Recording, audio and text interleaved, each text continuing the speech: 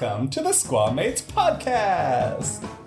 It's a podcast about reptiles and amphibians where the language is strong and the jargon is stronger. I am one of your three co-hosts, Dr. Mark D. Schertz. I'm a herpetologist and an evolutionary biologist, and I'm joined by my co-hosts, Ethan Kosak.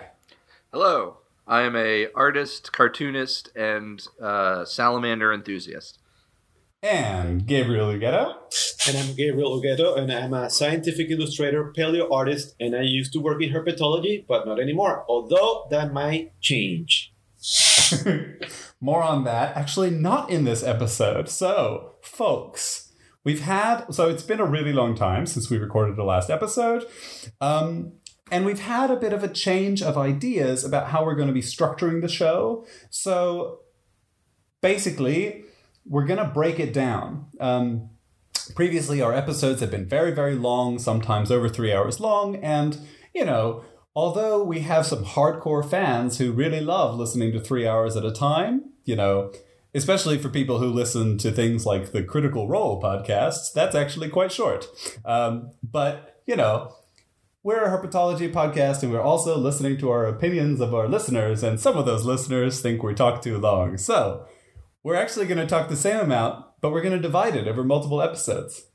We're going to break it down like this. We're going to have some episodes where we only talk about recent news. So basically making the Breaking Newts an entire episode of its own. We're going to have discussion episodes where we discuss things that are going on in our lives, as well as things that are interesting topics.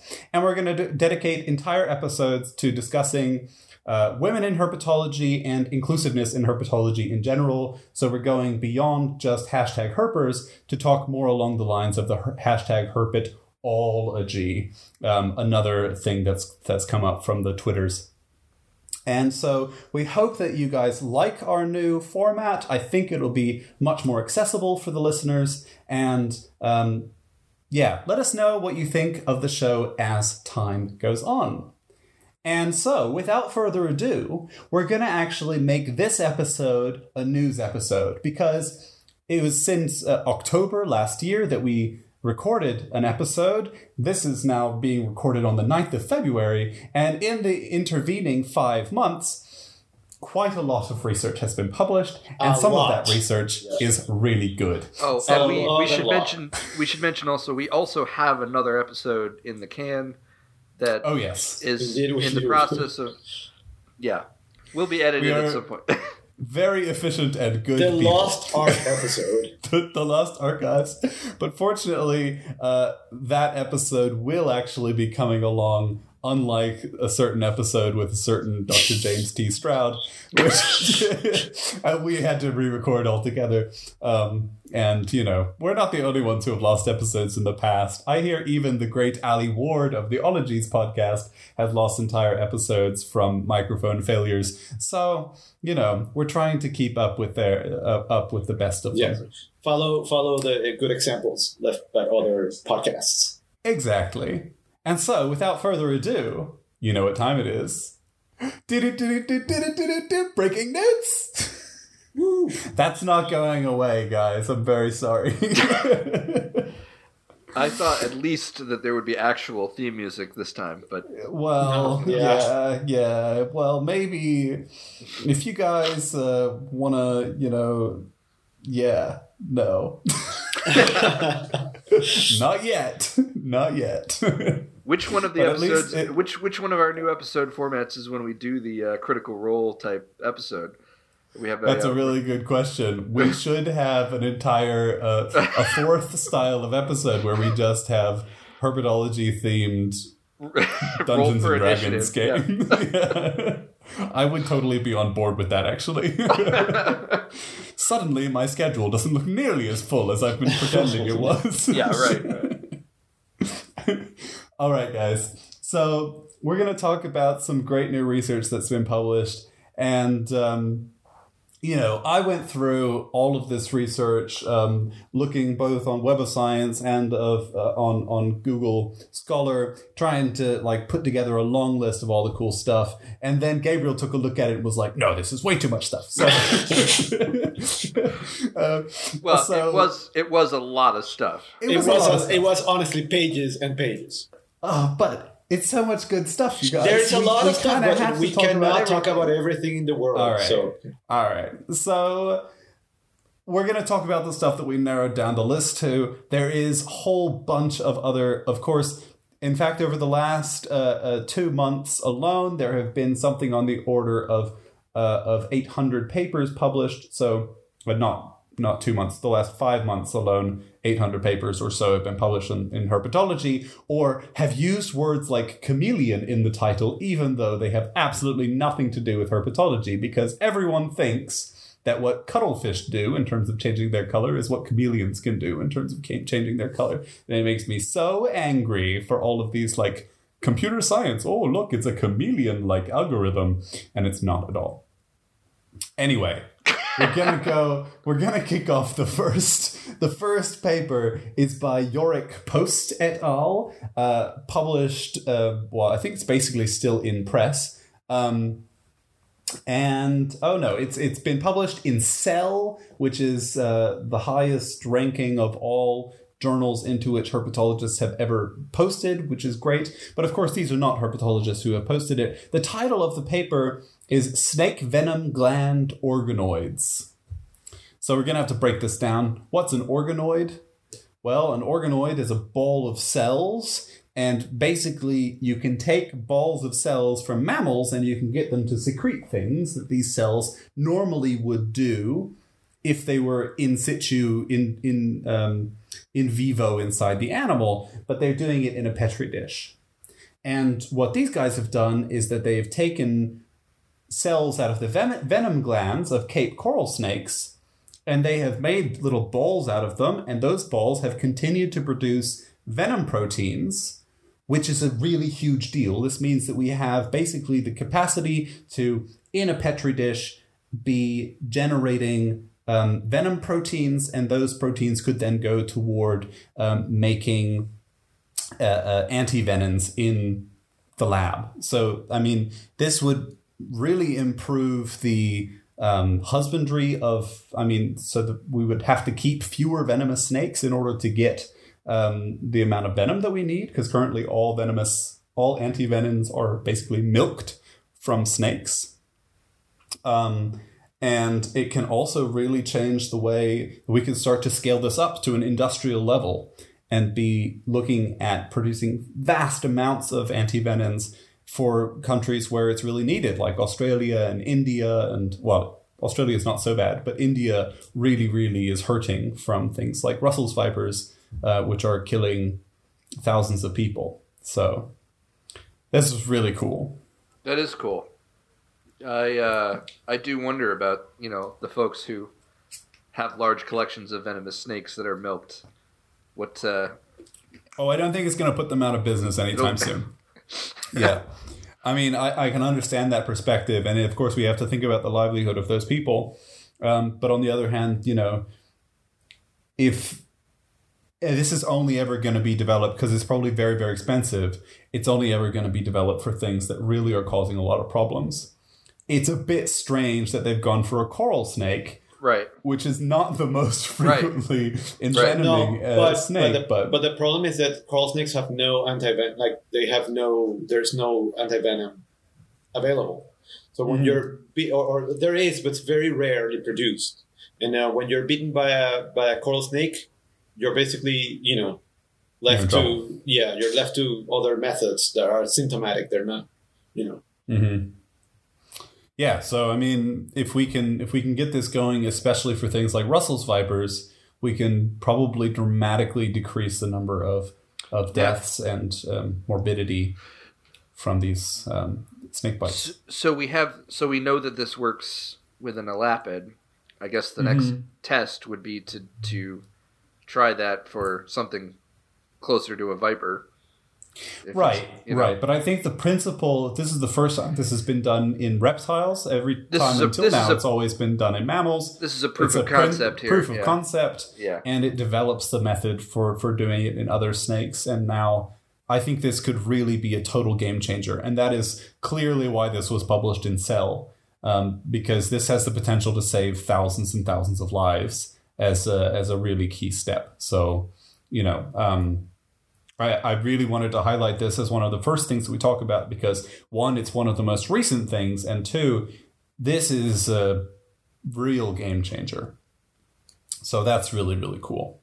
All right, we'll move on. Let's talk about Simone Macari's paper, Simone Macari et al., 2019, Comparative Analysis of Squamate Brains Unveils Multi-Level Variation in Cerebellar Architecture Associated with Locomotor Specialization. This was published in Nature Communications, and I tweeted a little bit about this paper because it is stunning. So the authors have some of the greatest micro-CT skills I have ever come across, and they put together some absolutely beautiful figures from this paper. It's really, really worth checking it out.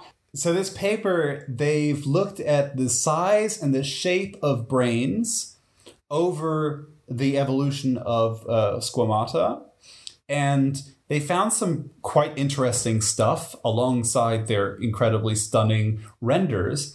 And perhaps the most interesting thing is that they found that locomotor mode, so basically whether you're a slithering animal or a climbing animal, walking animal, has a very strong effect on the shape of the cerebellum and indeed the shape of the entire brain across the squamates, which, it's kind of difficult to do something with that because there's a lot we don't understand about the shape of the brain and its relative influence on these things. Gabriel, doesn't that immediately make you think paleo reconstruction? Like, what? Because it's basically, it's difficult to tell why that's happening, but it means that modes of locomotion are definitely affecting the shape of the brain. Right, but the question is, how much of that is deterministic based on the shape of the skull? Because we know that things like becoming fossorial or becoming limbless in skinks extends the head, makes it more shovel-shaped. So there's only so much you can actually do with the shape of your brain when your skull is changing in that way. Do all fossorial squamates, do all limbless squamates share the same type of brain? Because there are plenty of limbless snakes who are not fossorial but arboreal, for example. Does the study found that they share the same morphology than a fossorial limbless squamate? Meaning an arboreal limbless squamate have the same brain shape than a fossorial limbless squamate. It seems not. It seems that fossorialism is really doing something a little bit different to the brain. Okay. Which is important, but on the other hand, kind of difficult to say because all of these fossorial things, they're all sort of... So that basically in their 3D principal component analysis, they have plotted spheroids essentially for the limbless and the quadrupedal animals separately. Mm-hmm. And so it's quite difficult to compare directly between those different groups. But in general, it seems like they're moving sort of in one direction. Yeah. The authors do seem to indicate that the locomotor mode is a strong predictor for the shape of the brain. So they do indicate in the abstract even, they say these findings show that locomotor mode, so it's not it's locomotor mode more than how they're using a particular niche, meaning it's limbless taxa versus walking taxa have a different brains. Yes, but the thing is, every time you become limbless, your skull automatically changes. Yeah, but because not these all things limbless are becoming more streamlined. But not all limbless Yeah, exactly. Not all limbless taxa are fossorial by any means. No, I'm not. Yeah, but they still have they still have elongated heads, all of them. Except the ones that actually lose it post hoc. Like Xenotyphlops has a blunt head, but actually its head is still extended. Yeah, but fossorial taxa, you mean?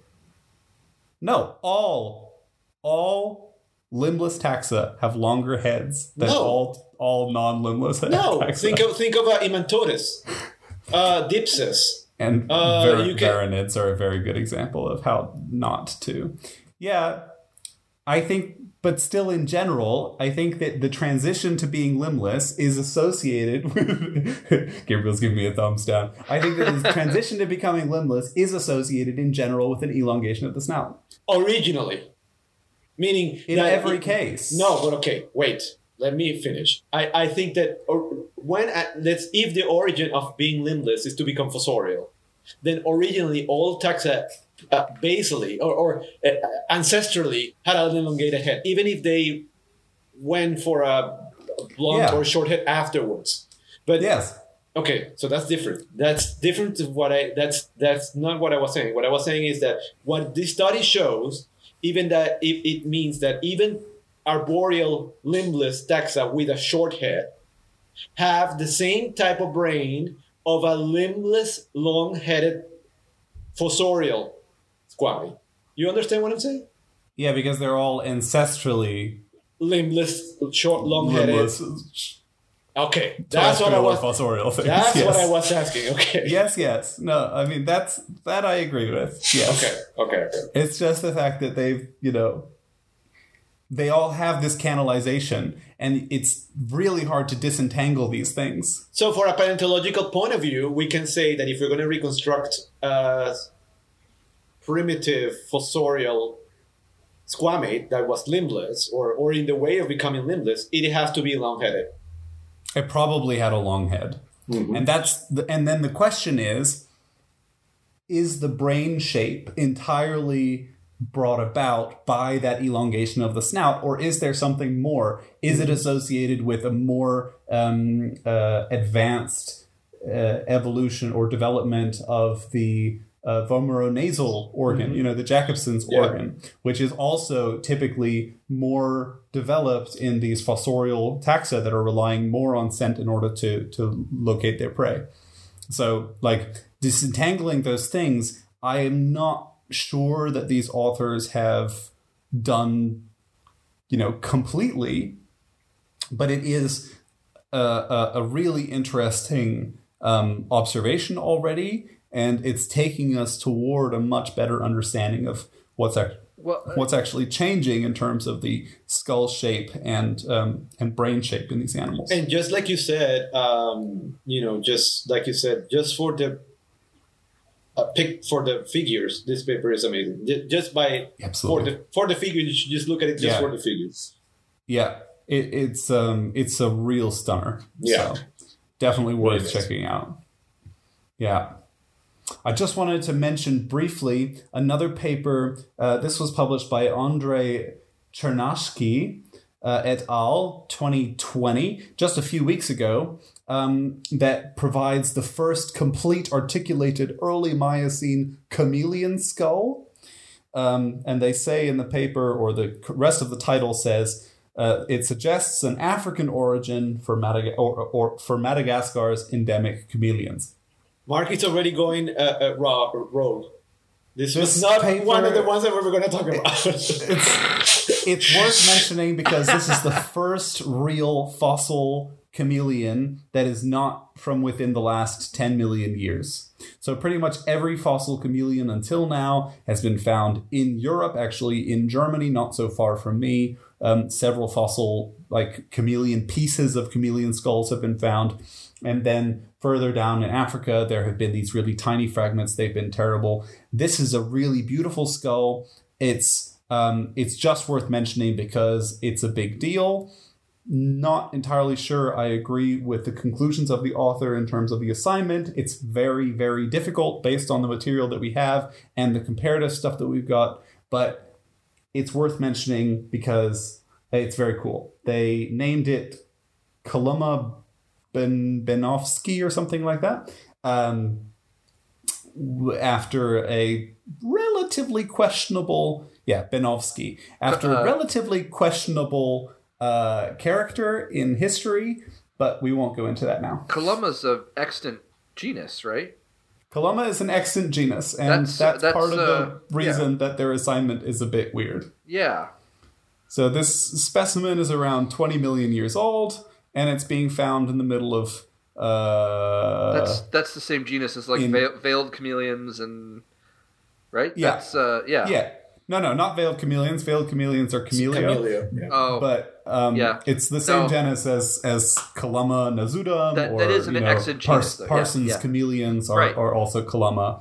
This is being found in the middle of Kenya. So it's very, very, very weird that it's so young and also in the middle of Kenya. Like, that doesn't add up to me. And that's one of the reasons I'm so skeptical about it. We don't have that many chameleon skulls to compare it with, so quite difficult to do anything with that. Yeah, okay. Yeah. All right. We'll move on again. This time, another in-press paper by Frank T. Burbrink et al. Entitled Interrogating Genomic Scale Data for Squamata, Lizards, Snakes, and Amphisbaenians Shows No Support for Key Traditional Morphological Relationships. How surprised are we? None, because we've been finding that for a long time already. But. Yeah. So this paper is, as I say, in press in Systematic Biology, which is a great journal. But it's really interesting / important because they have a very large number of samples. So they've got basically genomic scale sampling from 289 individuals covering 75 families of squamates. Not to say that we haven't had a large sample for a long time. I mean, if we go back to the Pyron papers... So the problem with Pyron is that it's a supermatrix approach based on very, very little overlap between the different groups. Mm-hmm. What this is tens of thousands of loci that we have overlapped across all of these different groups. But it recovered basically the same topology. So. This is the hilarious thing, right? So they've now put thousands and thousands of euros or dollars into this paper and essentially recovered the same relationships. Yeah, it's exactly the same thing. Oops. Yeah. I mean, but the thing is that these recalcitrant problems, these problems that turn up when you're doing low quality sequencing, they tend to persist for a very long time, even when you're throwing more and more and more data at that. Like we've seen that really clearly with the microhylid phylogeny. Doesn't matter how much data you throw at the problem, we're still getting these issues. And part of that is the level of extinction that has sort of obscured a lot of the patterns that we have going on. But there's also this thing about basically if these branches all diverge from one another relatively close together, it requires a huge amount of data, or it requires very, very careful analysis of the existing data in order to sort of figure out what the order of those branching events might have been. And some of them are going to stay as polytomies basically forever. So in this case, they still have not been able to figure out what's going on with dibamids and geckotins, and the relationships between Iguania, serpentes, and anguiforms. So these things are all still sort of blurry. Even if you start throwing in fossils, those things are really not clearing up. That's the thing. That fossils can only give us, morphological information. If we had all those animals as extant representatives of those groups, this probably will be solved. We're missing a lot of groups from that. We're missing a huge amount. Yeah. And I wanted to mention also very, very briefly this paper that we're specifically not going to be talking about, but there was also a paper by Fernando F. Garbaroglio et al. 2019, where they described new skulls of Najash.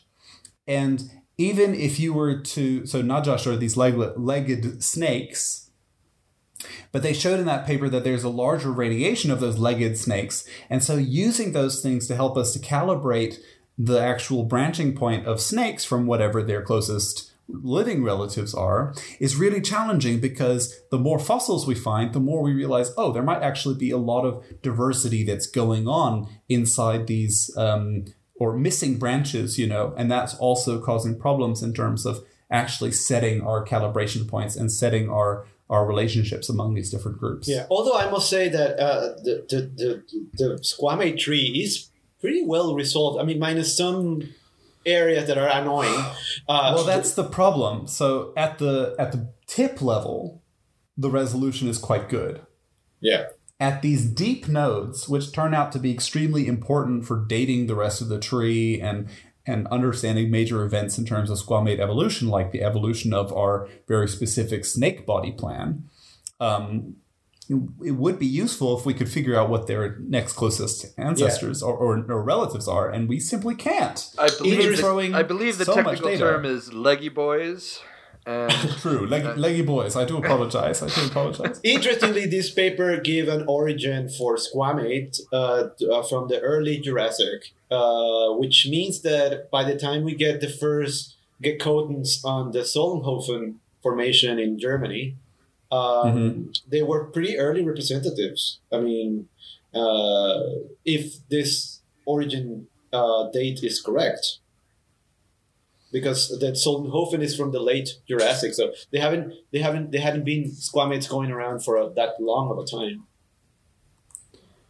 Well, I mean, that's absolutely true. The thing is, it sort of depends on what you think about these very, very early fossils and what their significance is, right? Because those early divergences, like, we know that geckos are extremely old because the fossils that we're finding in amber are also extremely old. Well, but we also have also recognizably geckos. And also they're so unbelievably recognizably geckos. But it's also absolutely mind-blowing. Geckotins from Solnhofen are very much Geckotins. I mean, I know. I mean, it's. I know there have been some discrepancies to see if they're actually Geckotins, but they pretty much look very much Geckotins. That's so interesting. I had no idea that there were Geckotins there, and I've been to Solnhofen. Yeah, it's really not far from me. Two genera. They're not always classified as Geckotins, but if they are not, they're very close to them. Okay. Well, that's really interesting. So that implies that geckos were an early offshoot. Oh yeah, but geckos are clearly one of the earliest. Really quickly then. Yeah. Well, that's another problem, right? So internally, within the geckos, figuring out the relationships between the different families of geckos has been a huge problem. Yeah. So we still are not really sure what the different relationships are between the Carphodactylids and the Diplodactylids and the Geckonids. Does that? I mean, like, I'm thinking, always.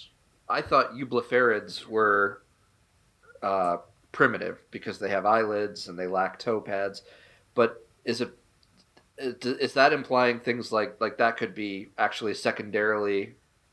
Well, there is the possibility that it secondarily re-evolved, but in fact, in their phylogeny, they're at least indicating that eublephaриds are one of the or are the first branch to leave from stem Geckota.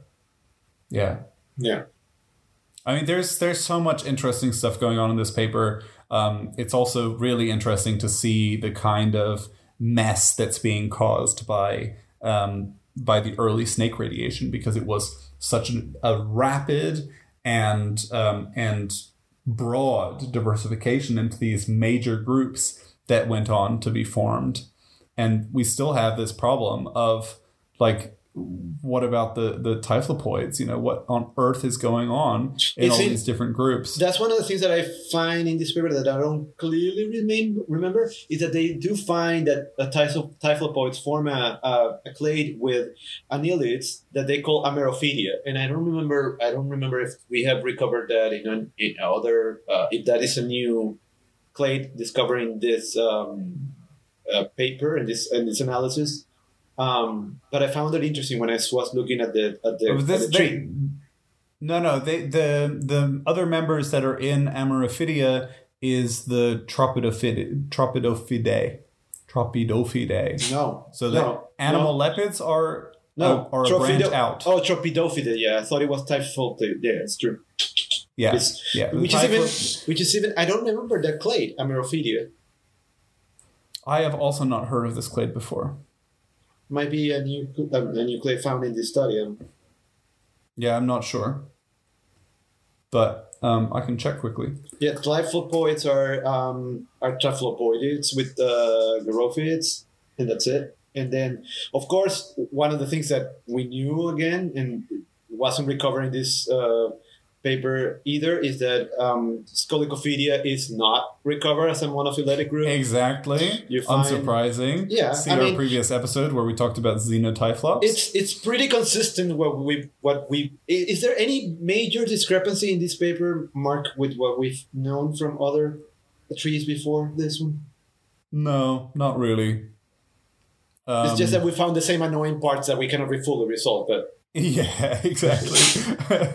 Toxicophora is recovered once again. I mean, we've been knowing this for a decade. 100%. I mean, there's no doubt now that Toxicophora is completely supported, and I don't really think that it's something that's worth putting too much emphasis on because everyone is finding Toxicophora as being fully supported. Yeah. At this point, it's pretty obvious. So mosasaurs would fit somewhere in that group. That mosasaurs and those other long, like Tetrapodophis and that group that have really long, four-limbed, long snake-like squamates would fit somewhere in this area. But we don't know exactly where. Yeah. One of the ideas was that mosasaurs were an offshoot of varanids. Is that right? Yeah. Well, there was a point in which they said that they were anglomorphs, but I don't think that there has been any. I mean, there are studies that say that. First of all, mosasaurs are not even a monophyletic group anymore. They know that they're so it's. So who knows? Okay. Exactly.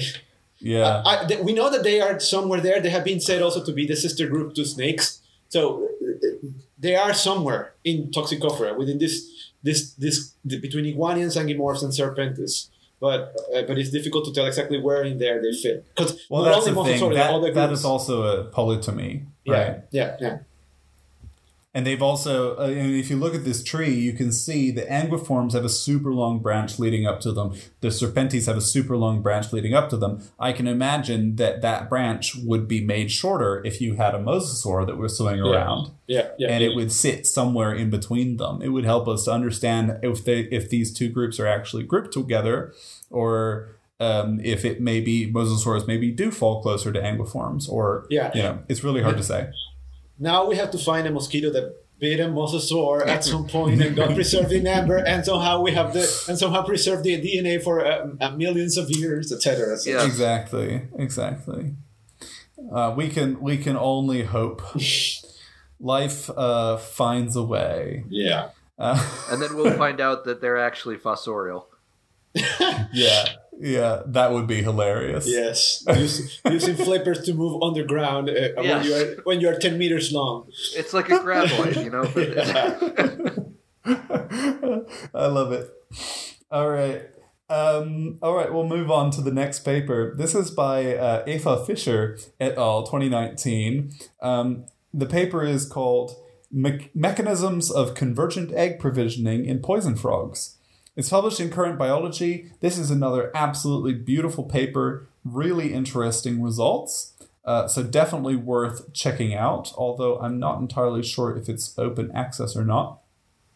But they have a really beautiful graphical abstract at the very least. And you may remember in the last episode, we talked about more research from Eva Fischer and the team of Eva and Lauren O'Connell, who are both doing such great work on poison frogs. Well, this study is looking at the convergence between Madagascar's poison frogs and South America's poison frogs. So they're using Uophega and Mantella as the two different comparison groups. And I just want to embark quickly on the story of how incredibly ridiculous this convergent evolution is. I don't know if I've talked about it in a previous episode. Have I talked about this before, you guys? I don't think so. We may have mentioned like some of this, in talking about Mantellas and stuff, but so I think that people who look at Madagascar's poison frogs, you see them and you're like, oh, that looks a lot like a Dendrobatid. And in fact, the resemblance between these two different groups is so extreme that when they were first described, of course, Madagascar's Mantella were described in the genus Dendrobates. So they're fundamentally not just similar, like at a superficial level, but morphologically, anatomically, they look really, really similar. They behave really similarly. And it turns out they're even secreting very, very similar peptides. So very similar alkaloids that are causing them to be so poisonous. And of course, they don't really secrete these peptides or these alkaloids. These are sequestered poisons, right? They're sequestered. Yeah. Right. So the fact that they have evolved convergently to be aposematically colored, so they're very brightly colored, they're toxic, and the fact that they're sequestering these things in their skin has evolved completely independently and convergently between these South American dendrobatid frogs and the Malagasy mantellid frogs in one group of the mantellid frogs. Central and South American. Central and South American, yes. And the divergence between these two frog groups is 140 million years, and there's like all kinds of other different frogs in between them. But what's even crazier is where are they sequestering these things from? Well, they're sequestering them from ants and termites. Mm-hmm. And the ants and termites are also not sister to one another between Madagascar and Central and South America, but have in fact also convergently evolved to be producing the same toxins from the plants that they're eating. So it's a double convergence to an incredible extreme. So what's interesting to find here is what converged first. Was it the ants that converged first, or was it the frogs that converged first? I guess it must have been the ants. Yeah, I agree. Yeah, the ants and termites, they probably must have converged because the frogs need to already be sequestering these toxins in order to evolve this particular ecomorph. It's just so funny that they didn't just evolve aposematism, which is possible in many different ways, but they evolved to even hop and walk the same way. So they're all tiny hoppy frogs. They're not like long leapers or tree frogs or whatever. They're just very, very similar in terms of their habitus to one another. I wonder if that totally remarkable. I wonder if that has to deal with the fact that that probably long distance jumping it takes a lot more resources from you. So if you can avoid jumping long because you're an aposematic frog that you're poisonous. And well, you don't need to jump very much. That's what I'm saying. If you're super poisonous, exactly, right? I mean, I had Phyllobates terribilis, and they just sit out in the open. They're totally unabashed. They don't care. They're you know. And mantellas are the same, Yeah, even and that must be like an ancestral condition, because even species that are like species that are not in Colostetines, for example, within Dendrobatids, Colostetines, like Colostetus amiraga and all that are not. Some of them are not as poisonous, or they don't usually sequester poison. They're still diurnal. And even those that are not aposematic, like some Colostetus, they're still diurnal. Yeah. So that's interesting. Yeah. There's a lot of stuff that's going on in this convergence, and it's totally crazy how to the extreme that it is. And what's really interesting about this particular paper is that they're studying it not only at the level of the actual toxins that they're sequestering, but also at this level of egg provisioning. So these frogs, Zoophega, are named for the fact that the tadpoles eat the eggs that are provided by the mothers, the mothers. And interestingly, in Madagascar, we have Mantella levigata, which is also a dart frog-like thing, that likewise provisions its tadpoles with eggs that it lays into these bamboo nodes. They use bamboo nodes, and the Central American frogs use bromeliads. Exactly. So Madagascar doesn't have any bromeliads. And so what they could use would be Pandunus screw palms. But I think possibly that the Pandunus were already being occupied by all kinds of crabs and other frogs, especially the microhylid frogs that live in these Pandunus. that it was that niche was pretty much already occupied, and so they went for these bamboo nodes that are pretty much everywhere, and it's very convenient because you have which are behaving like woodpeckers, making big holes in the side of your bamboo things, and you can actually go and lay eggs in there, and it's a good place for storing water and stuff. So all kinds of frogs are actually taking advantage of that. And so what did they do in this paper? Well, they're comparing the consequences of the provisioning by the Mantella and the Uofega. So they show that not only are they giving the eggs to these offspring and helping them to grow, but those eggs are being provisioned with toxins. So already the froglets that are developing in these phytotelms are becoming toxic because they're receiving those toxins from their parents. Before they ever get the chance to eat an ant. Exactly. They're already poisonous. Right. Isn't that cool? Yeah, that's super cool. And then they took it a little bit like the paper we discussed in the last episode. They also looked at the brains that are the regions of the brain that are involved, the chemicals that are involved here. And it's really funny, in the paper they call this behavior nursing, which is such a weird thing to think of from a mammalian perspective. But they look at the role especially of oxytocin in the provisioning, because in mammals, of course, oxytocin is very, very significant in terms of the provisioning, the reaction or the chemistry of the mother while she's nursing with the child. But what's interesting here is that the Mantella have an upregulation in terms of oxytocin, whereas the Uofega have repressed oxytocin during the nursing behavior. So there's actually different things happening in their brains while they are nursing their offspring, which means that this is a little bit more complicated. Mantellas are loving their kids, but Uofega are just doing something else. Yeah, they're not enjoying it at all. They're rejoicing at the murder of the eggs as they're being fed to the... Yeah, and this kind of stuff is really hard to do, but it's such an interesting perspective because... we understand a lot about provisioning in birds and in mammals, and even in some invertebrates, we have a relatively good understanding of offspring provisioning.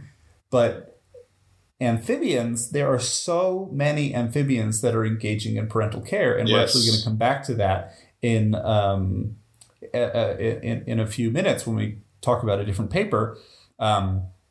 There's so much going on with parental care in amphibians, but we don't really understand the chemistry that's involved. We don't really understand what the offspring are often getting out of it. So this, it's no surprise that this was published in Current Biology, which is a great journal, because it really is the first perspective. I'm thinking of the paper that was a while ago about ambystoma, spotted salamanders, Ambystoma maculatum, when they found that they had the symbiotic relationship with algae in their eggs and then their embryos.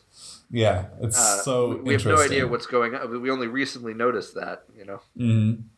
Yeah, there's been a lot of research into that question, and other species found that also have it seems. So it's really, really cool.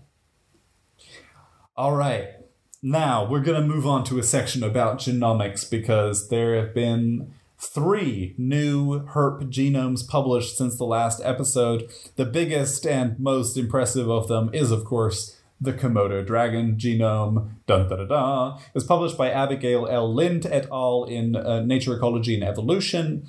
And the paper, every genome paper, they use some kind of crutch for how they justify publishing the genome of this animal. And this one, they basically looked at the cardiovascular system, the respiratory system of these varanids, and they were also interested, I guess, in understanding how the varanids are avoiding the effects of their own, how the Komodo dragon is avoiding the effect of its own anticoagulant saliva. And they looked at certain gene families that are involved in that and whatever. But most importantly, we now have a Komodo dragon genome, which is just pretty cool. All right, next one, the Indian cobra genome. This was published by Kushal Suryamohan et al. In Nature Genetics. And, they claim in the paper or say in the paper that it is providing really important insight into venom genes and things that have evolved, families of genes involved in venom production within these snakes. And most importantly, this is a really high quality genome assembly, or at least that's what they say. So that's a big step also for anti-venom production in India. Gonna make some venomoids or some, what was it? Not venomoids. Venomoids is definitely what a not what I was going for. No, the one we were talking about first. Calls things antivenoms. Yeah. Oh, organoids. Organoids. Yeah. Not venomoids. I'll cut out the venomoids thing. Yeah, that's bullshit. People shouldn't be doing that. Yeah, definitely not. This is really cool. It's also the first, I think, true cobra genome. So we had the king cobra, but king cobra is not a real cobra. Naja Naja is. So that's an important step. Then you can get any more cobra than that. Naja Naja. That's like the cobra. It's the Naja true Naja cobra. is like the cobra. Yeah. Yes. Yeah. Naja Naja Naja. Yeah. Gorilla. Yeah. Iguana. Buffalo. Bombus. I always I think boa constrictor is actually my favorite because people are like, what? That's a scientific name? Yeah, they don't know how smart they already are. Yeah, there you go. All right, the third one is the Leishon mustached toad, Leptobrachium leishonense, published by Jun Lee et al. In Nature Communications.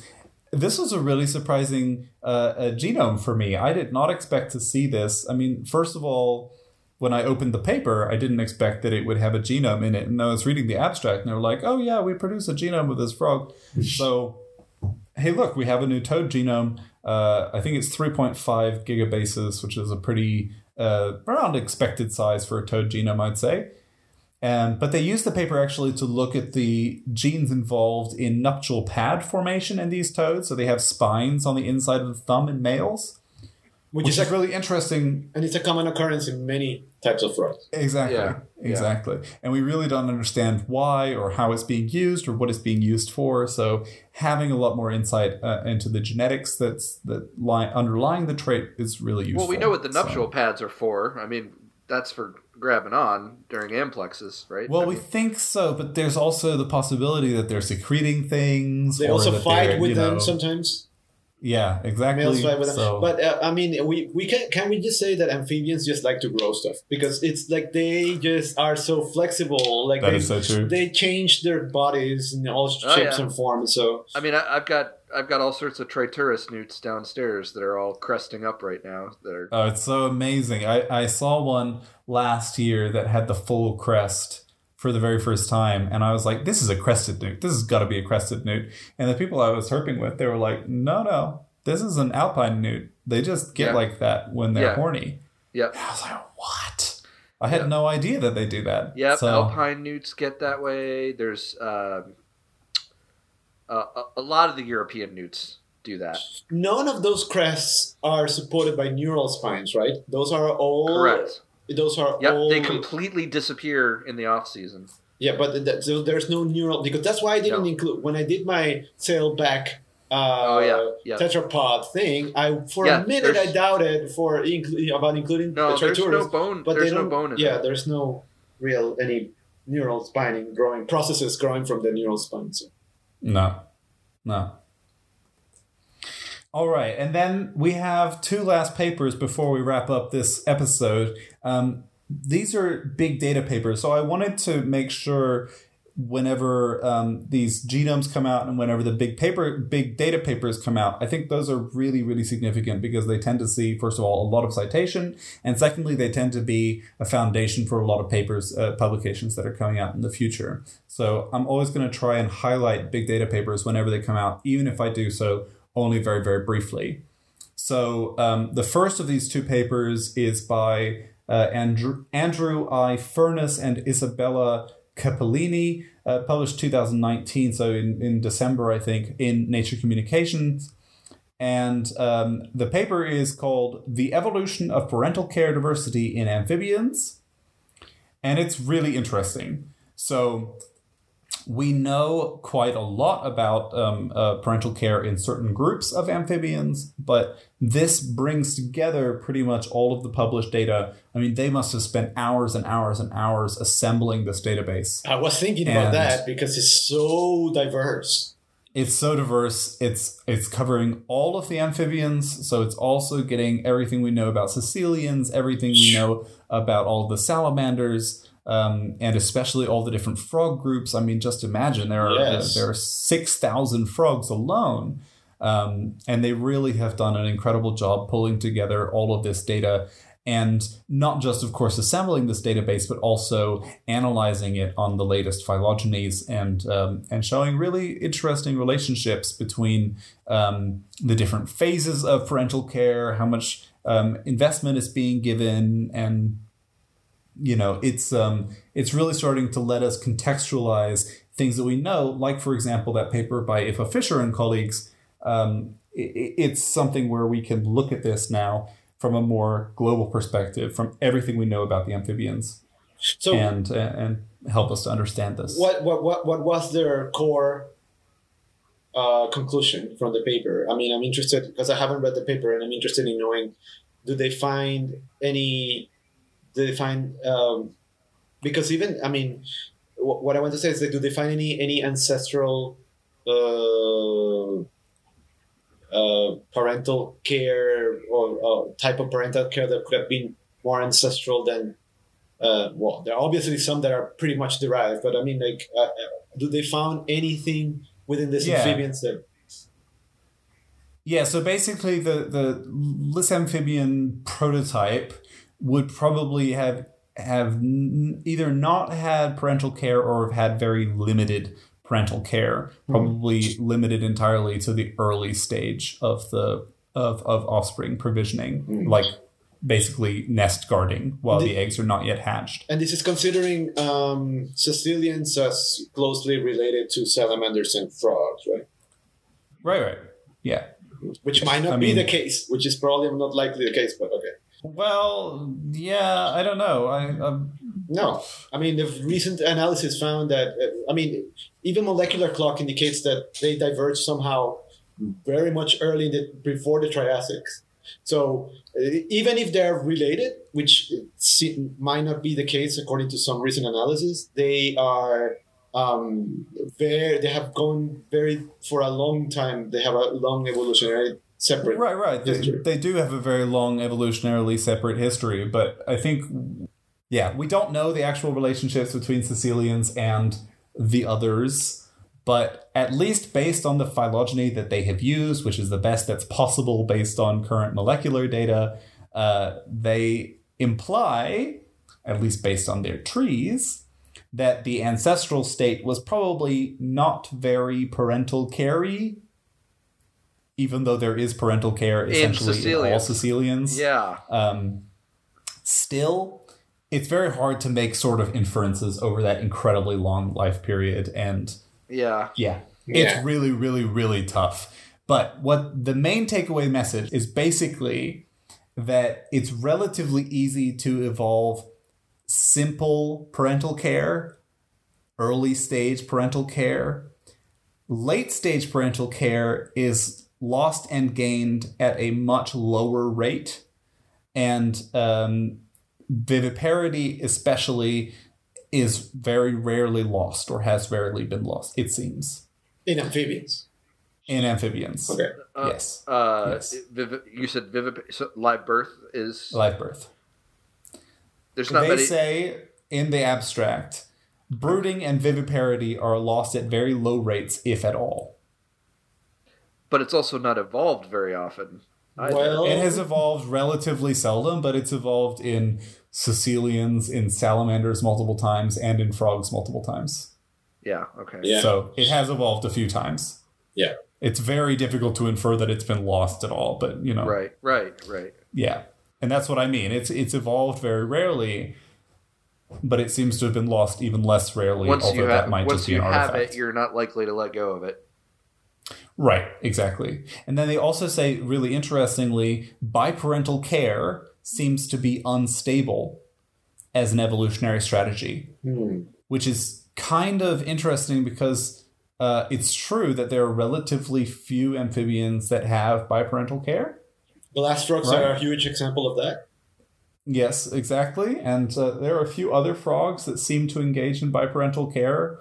Although, the thing in frogs is that male promiscuity is extremely, extremely high. So you don't have that many that are really true, like, monogamous couples. Male frogs are sluts. Yeah. All right. And the final paper that I'd like to talk about in this episode, we've just crossed 1 hour of recording, you guys. So this is going to be the shortest episode of all time, but that's the whole point of our new structure. Exactly. The final paper that we're going to mention is Riddy D. Perkins et al. 2019 as well, a database of amphibian karyotypes. This was published in Chromosome Research.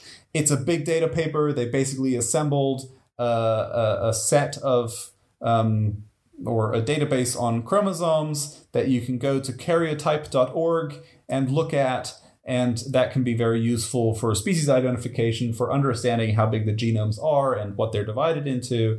And as they say, it can be useful for taxonomic purposes, but it can also be useful as a first stage to understanding what we actually need to do when we're assembling the genomes of our frogs and our other amphibians.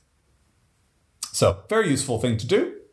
And with that, I think we can wrap up. So, thank you for listening to the Squamates podcast. We are very, very glad to be back. It's been a long time.